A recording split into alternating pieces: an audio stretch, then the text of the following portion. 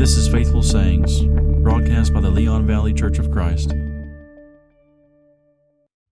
Well, thanks for tuning in. We are back in 1 Thessalonians chapter 4 this time, and I want to begin in verses 17 and 18.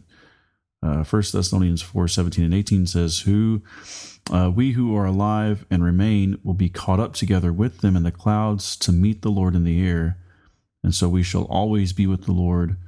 Therefore, comfort one another with these words. So that's the very end of a much larger description that Paul begins in verse 13 regarding what the return of Christ is going to look like. And it's interesting that he ends with this exhortation, this instruction to comfort one another with these words. He's pointing to, as he's done at the end of chapter 2, at the end of chapter 1, he's pointing to the source of our hope and comfort, and that is ultimately return of the Lord. When you think about, again, one of the major thrusts of this letter being the issue of persecution there in First Thessalonians, in Thessalonica, where Paul had taught, he was run out of that town like he was run out of so many towns, and persecution persisted even after he left.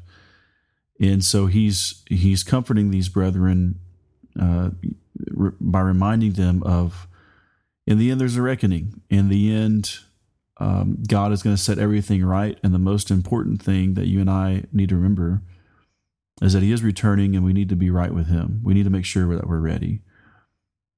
Because that day is going to be a day of great relief for the Christian.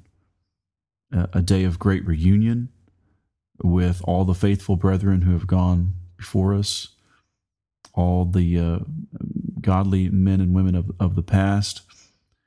But it's also going to be a very sad day for God's enemies, those who were never reconciled to him, those who never humbled themselves before Christ.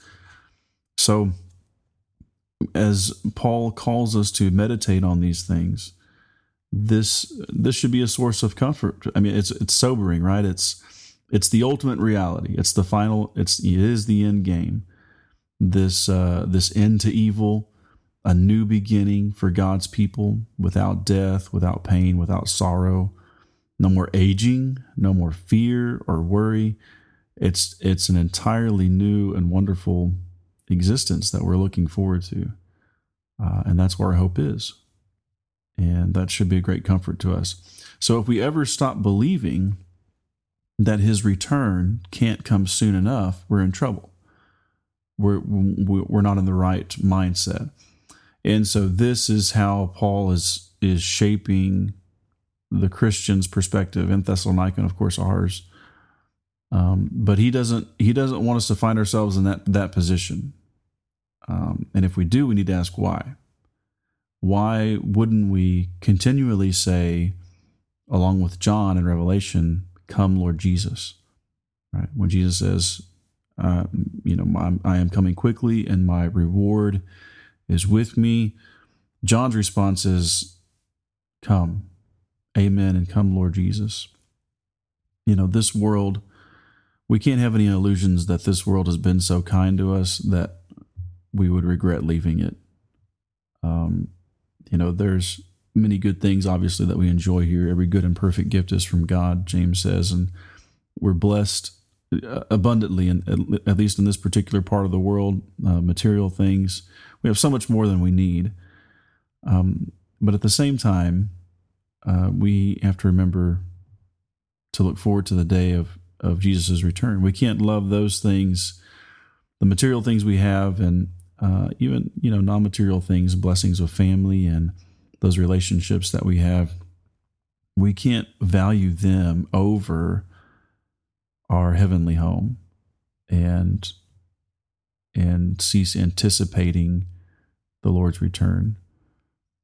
And so the reason Paul, that's one of the reasons he's bringing this up to this church, but also evidently they were confused about the state of their brethren who had already fallen asleep. If you go back to verse 14 in chapter 4, they had some questions about those who had died in Christ. What happened to them? What will happen to them when Jesus returns? Are they going to miss out? And so Paul is answering these questions throughout this text, and he's saying no, it's quite the opposite. They're going to return with him. We believe, he says, if we believe that Jesus died and rose again, even so God will bring with him those who have fallen asleep in Jesus. Verse 14. So Paul, he's not going to let his brethren have delusions about their beloved fellow saints. He wants them to know, and he wants us to know, they are with the Lord, right? And they're going to come back, and their bodies are going to rise first when he returns. Verse 16, those Christians who remain, verse 17, will be caught up together with them in the clouds to meet the Lord in the air. So we shall always be with the Lord. So there's we don't know exactly how it's going to look and unfold on the day that Jesus returns, but we have some pretty good we have a pretty good view here, and some critical details that are given in texts like 1 Thessalonians 4. And this knowledge should be a great comfort to us. And as we mentioned at the outset, verse 18, it should be a comfort that we continually share with one another. No matter what's going down, what we're suffering, what's going wrong, or who's trying to run us down, it's we never lose this comfort. At least we shouldn't. And this is something that we should continually point to, that nothing that we suffer here is going to last forever. It's going to come to an end. And just remember that. The fact that there is going to be a resurrection of the dead, that there is going to be a judgment, that heaven is a reality, all of these things puts this life in perspective and puts the suffering of this life in perspective for us. How did Paul overcome without having a mental breakdown or being consumed with depression or lashing out against all the people who were persecuting him and not take revenge? What he says elsewhere is, he says, why are we in danger every hour? I affirm, brethren, by the boasting in you which I have in Christ Jesus our Lord, I die daily. And if from human motives I fought with wild beasts at Ephesus, what does it profit me? If the dead are not raised, let us eat and drink, for tomorrow we die. That's 1 Corinthians 15, verses 30 through 32. And so the lesson, it's put to us in different words there, but it's the same. If there's no resurrection, if there's no judgment, if there's no heaven, then do whatever you want.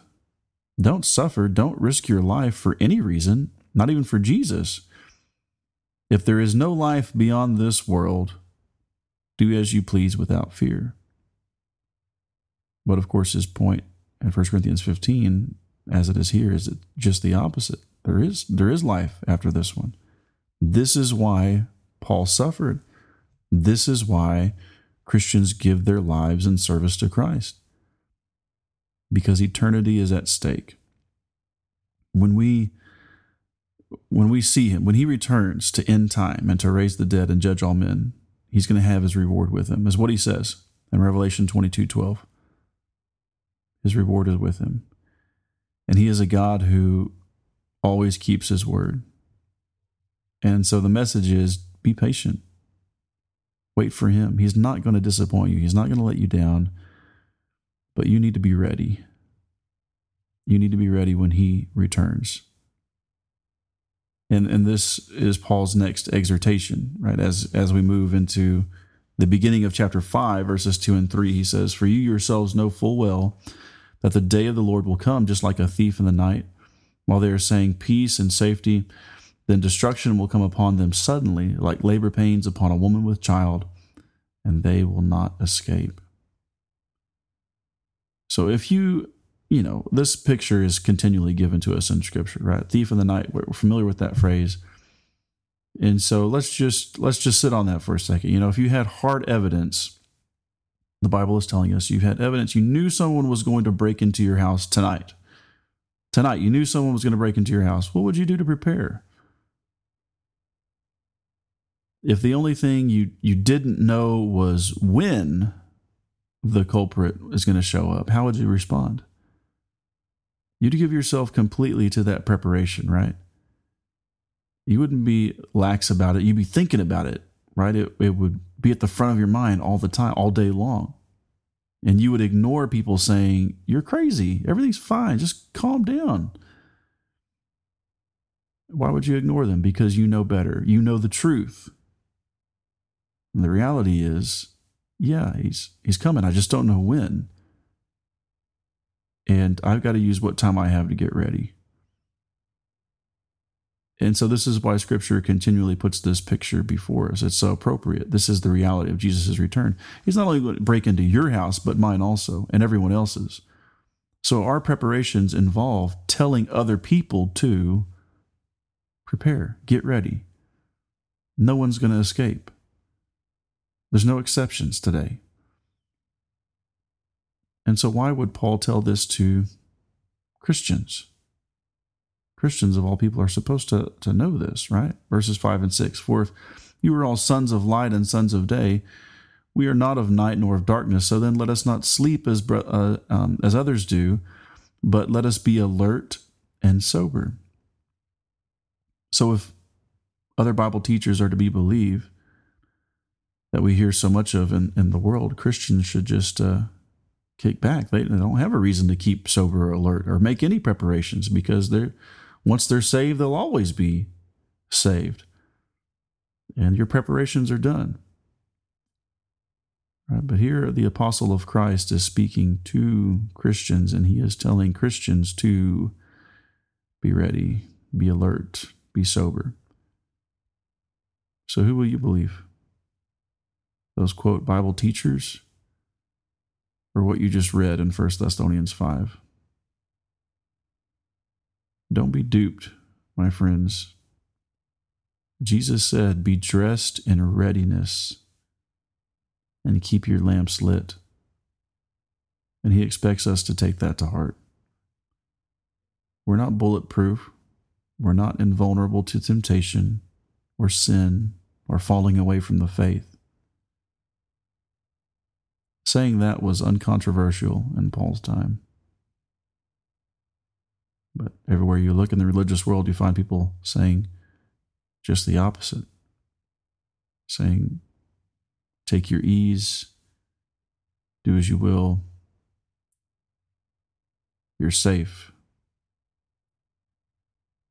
But Paul knows that it's not only possible to fall away, but that I will fall away unless I am diligently preparing for his return, for Jesus' return. And so Paul lays out briefly some fundamental steps to get ready and to stay ready for the Lord's return. He says, we are of the day, let us be sober. Verse 8, having put on the breastplate of faith and love, and as a helmet, the hope of salvation. Right? So that echoes what he says to the Ephesians, right? You recognize probably that passage from Ephesians 6 where he's naming the armor of God. Not in the same amount of detail here as in Ephesians, but principles are the same, right? That we're to be people of faith, working through love so that we can realize the full assurance of hope. And Paul, in his letters, he's repeatedly connecting these ideas. And we've talked about this before. We've seen it before. We'll see it again. But for Paul, there was no hope, right? There was no full assurance of hope apart from someone actively living their faith, right? And for us now, we talk about living our faith or practicing our faith, but that's really a redundant statement, because biblical faith is trusting obedience, right? So it's not just, as you know, mental assent or belief or something that just happens in between your ears. It is, it's manifest, it's observable, and that's the biblical concept. We won't flesh that out because we don't have time, but Paul over and over again connects these ideas. If you want to have hope, then you have to be a person with genuine faith and love. And Christians get discouraged, and oftentimes I think that their discouragement has nothing to do with external forces. It certainly can, but I think by and large, it has everything to do with the lack of service and sacrifice. The times that I'm most discouraged personally, the times that I'm down the most, are when I'm at my most unproductive, or least productive, I should say. Right? And so I know there's more that I should be doing and I can be doing. And Scripture is reminding me that the blessing of joy in Christ and comfort in Christ and hope in Christ is inextricably linked to serving Christ, obedience to Christ. And so if one would have comfort, one must serve. If one would have peace in Christ, he must serve. Every spiritual blessing is found in him, but not apart from serving him. It's not just a fellowship we have and then we sit on our hands and we think, oh, it's so wonderful. No. The New Testament knows of no such thing. So when you start wringing your hands and you're wondering, why don't I know comfort? Why don't I know peace? Why don't I experience these blessings that I hear so much about from the pulpit and Scripture speaks of? Well, just remember that those blessings are found in the work Jesus entrusted to us. Right? We just have to listen to him. Right? When a woman said to him, "Blessed are, are the breasts that nursed you and the womb that bore you," and then Jesus says, on the contrary, it is more blessed to hear and obey the word of God. Think about that for a moment. It is more blessed, you find more blessing in obedience than being the mother of the Messiah.